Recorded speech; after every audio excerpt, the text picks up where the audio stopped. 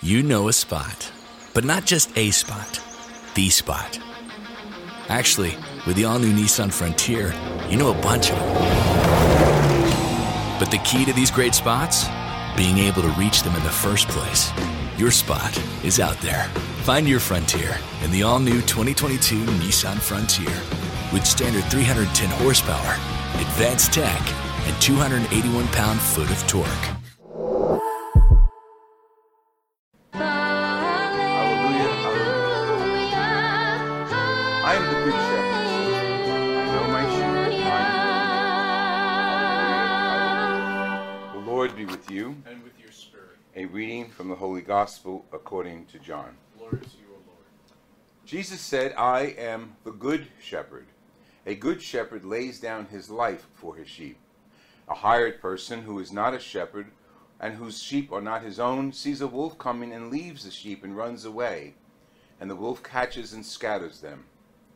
This is because he works for pay and has no concern for the sheep. I am the good shepherd, and I know mine and mine know me, just as the Father knows me and I know the Father. And I will lay down my life for my sheep. I have other sheep that do not belong to this fold. These also I must lead, and they will hear my voice, and there will be one flock and one shepherd. The Gospel of the Lord Jesus Christ. Praise be to you, Lord Jesus Christ. As you are very aware, I am very dedicated to that phrase from the Vatican II documents dealing with the signs of our times. Let me start with St. Boniface. St. Boniface Church is on Montgomery Street in Jersey City, and it was regarded as the German church by those of us who live downtown Jersey City. And we would go there definitely once a year or other special occasions, but we would go there on the evening of Holy Thursday, when the Blessed Sacrament is exposed, highly decorated altar, and people would pilgrimage from church to church. Now listen to this. We came from a predominantly Italian-American church, Holy Rosary. The first church after Holy Rosary that we would visit, and I say we, throngs of people in the streets, throngs, people coming and going, coming from their various parishes and visiting the other churches in the neighborhood. Downtown Jersey City was certainly what we call it, a melting pot, a rainbow. It was certainly a place of many cultures and many languages. The next church we would go to would be St. Anthony's, the Polish church. Then we'd make our way over to St. Michael's, the Irish parish, and then on our way back, St. Mary's, Irish/German. Then we'd go to the German church, St. Boniface, and on our way back, we'd stop back at our home parish, say our prayers, and continue. Yes, we were segregated into churches, but in neighborhoods we were very integrated. Our next door neighbors were, I guess those days we called them African Americans. Now the term is black and brown. The terminology does mean something. It should enhance the dignity of the people we're talking about. So my family was Italian, and the other people Irish and Polish. We didn't use derogatory terms toward ourselves or for them. So although there was a church right across the street in Jersey City on 4th Street, and it was a black church, and on Sunday the roof would fly off with music, and our neighbors would all get dressed up and much more fancy than the Catholics did when they went to their churches, our churches, and they would praise and stay there a long time. I often wondered, what are they doing all that time? Because Catholics, 45 minutes, you're in and you're out, regrettably. But Mrs. Holland lived 2 doors down. Mrs. Matthews lived right next door, and they were both African-American families. Mrs. Holland and my mother got along extremely well. She made the best sweet potato pie I ever had, and never had it before, never had it since. I tasted it in Georgia and Florida, but not like Mrs. Holland's. And she would come over, and she was tall and thin. She was elderly, and she'd ring the doorbell, come up the stairs, ring the doorbell, and say, "Hey, Rose, I got something for Louie." I was the favorite in the neighborhood. Mrs. Holland. Next door, Mr. and Mrs. Matthews and their kids, my classmates, my kids I used to play in the street with. And our neighbors were diverse. On one side we had Italians, on one side, the other side we had African Americans. Across the street, mixed. Everybody was mixed. So Mrs. Matthews looked forward to, and I did too, Sundays. Because Sundays when we weren't at our bungalow, we would eat in the backyard. We're Italian. Under a grapevine. We're Italian. That's what they do.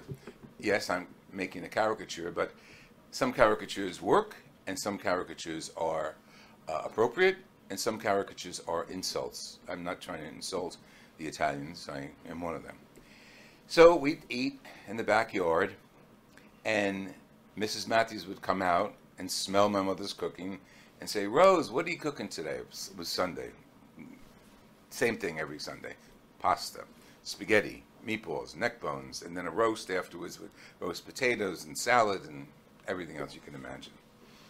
And she would, every week, every time we ate there, she'd say, "Would you like some? Would you like a dish?" "Oh, yes, Rose, I'd love a dish." And my mother would hand it to me, and I would hand it over the fence. There were slats in the fence, and she would take it back to her table, because she's also barbecuing in the backyard, eating with her family. And what were they doing? Ribs. Spare ribs, my favorite. See, we couldn't have a roast as a main dish on a Sunday. It had to be pasta. So Mrs. Matthews would hand over a huge dish of ribs. We would hand over a glass of wine to go with the Italian food. Mrs. Matthews would hand over a glass of bourbon to go with the ribs. Well, I loved it. No one in my family drank. Michael didn't drink. My mother and father didn't drink. Sometimes my mother would have a little cocktail, whiskey sour or something, but never drank. I was the drinker. Still am. That was ordinary. There was nothing unusual about that. That was our ordinary neighborhood. We were integrated. We were integrated before we knew the words integration. We were one with our neighbors before we knew that to be otherwise. I never went to a wealthy family's home until I went to high school, and then I met a lot of diverse people there too. That was a goal to live normally. Our goal today is to live normally as well. Times have changed, we know that. So the quality and the status of our society is also changing. We have a lot more diversity, thank God, and we have a lot more languages in our culture, thank God. Last week, as you know, a man died by murder, having his neck held down with a knee from an officer. I can't say he was a martyr like St. Boniface was a martyr, but you know what? As it turned out, he was a martyr. He gave his blood, he didn't know at the time, he gave his blood, his life, for his brothers and sisters. St. Boniface, the martyr that we commemorate, patron of Germany, gave his life for his Lord. He chose to give his life. He lived his life with dignity, preached, wouldn't be silenced, as Paul, you read today in the scriptures, would not be silenced because they were devoted to what they believed. So George Floyd was just a man of the street, a neighbor, another person, no one outstanding, ordinary, just like the rest of us. He wasn't a governor, a mayor, or a leader of a community. He was just a father. And the incidents are irrelevant right now. The deed is most relevant. The murder, the martyrdom, most relevant. Now civil authorities have to get involved to pursue justice. But what has happened since then, as you know, are good news and bad news. The good news, people's voices are being heard out loud. The bad news, some of those voices are the voices of terrorists, antagonists, insurrectionists, people who don't really care for the neighborhoods they're burning down. or burnt down, people who don't really care to respect our political system, our judicial system, our police, our firefighters, our EMTs, just don't respect them. These people are also pursuing life and death. And the martyrs at their hands are martyrs that shouldn't be. Fighting for you and for me, standing up for you and for me. Yes, the knee of the perpetrator is a sign of evil, a sign of Satan, a sign of prejudice. Yes, we should all stand up and stand against prejudice. And we all should stand up for what we believe and be martyrs. And martyrs are not necessarily people who die to their faith, but martyrs are people who live and witness to their faith. And our witness, be a little political here, is to our flag. It's to Jesus Christ first, our Lord, but it's to our flag as a nation. And people who disgrace the flag and disgrace the system are a disgrace to the nation. But we go further. As we look what's happening as a result of the protests.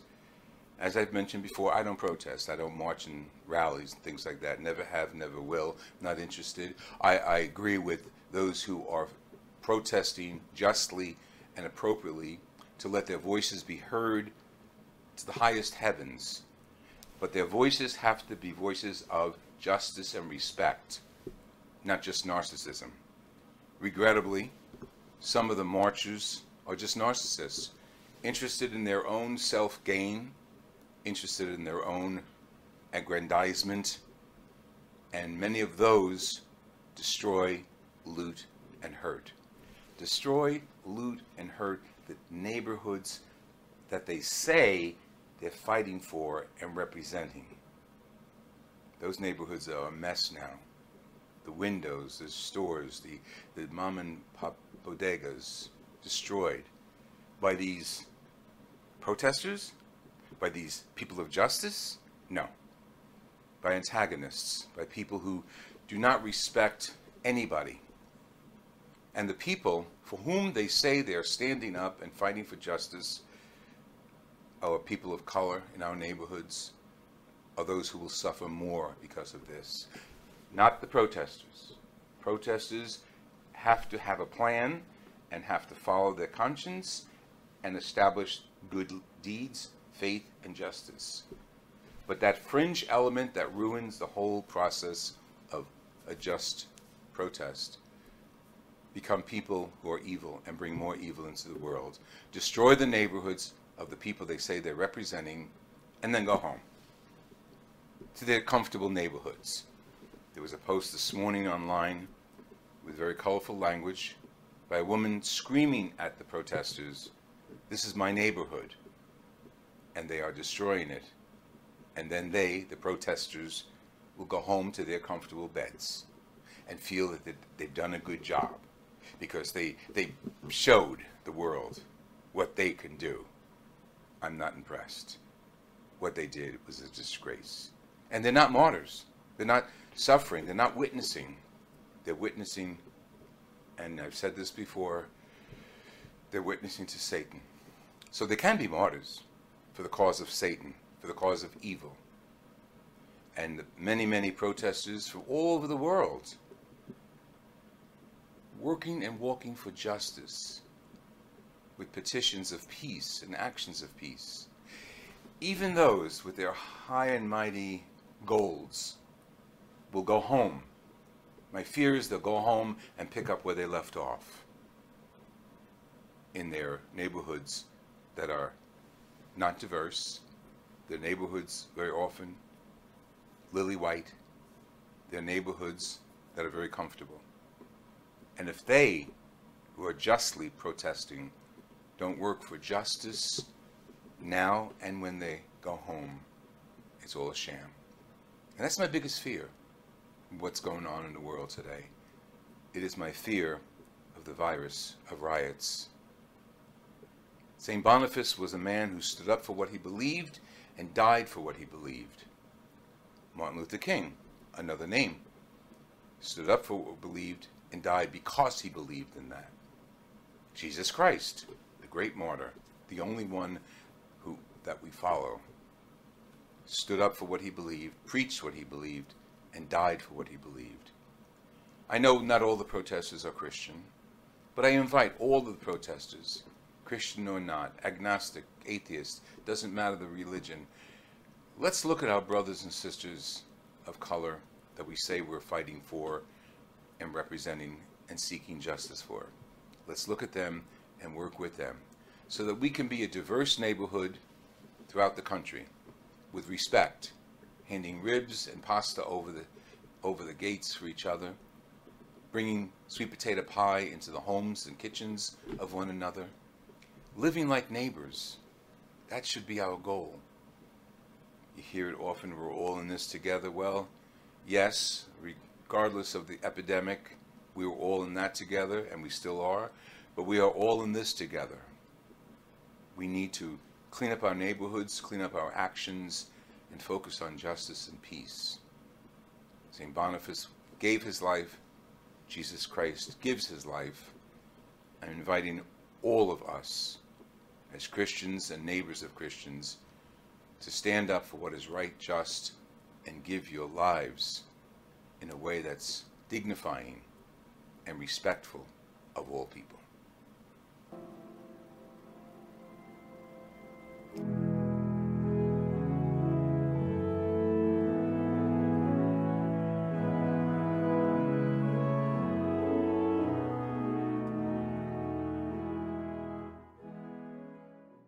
You know a spot, but not just a spot, the spot. Actually, with the all-new Nissan Frontier, you know a bunch of them. But the key to these great spots? Being able to reach them in the first place. Your spot is out there. Find your Frontier in the all-new 2022 Nissan Frontier. With standard 310 horsepower, advanced tech, and 281 pound-foot of torque. Your favorite things feel made for you. Your education should too. University of Maryland Global Campus, formerly University of Maryland University College, was made to serve the military and working adults like you. Today, we continue that tradition by offering frequent start dates so you can get started with convenient online learning that fits your schedule. By recognizing your accomplishments with credits you can earn for what you know. By providing no-cost online resources replacing most textbooks because a college education can fit your budget too. And with no SAT or GRE required for most programs. University of Maryland Global Campus, made for you. Last year, we awarded more than $15 million in scholarships to qualified students, including community college students, service members, veterans, and working adults just like you. Discover how we can make your education and your goals for the future a reality. Visit us at umgc.edu. That's umgc.edu. Certified to operate in Virginia by Chev.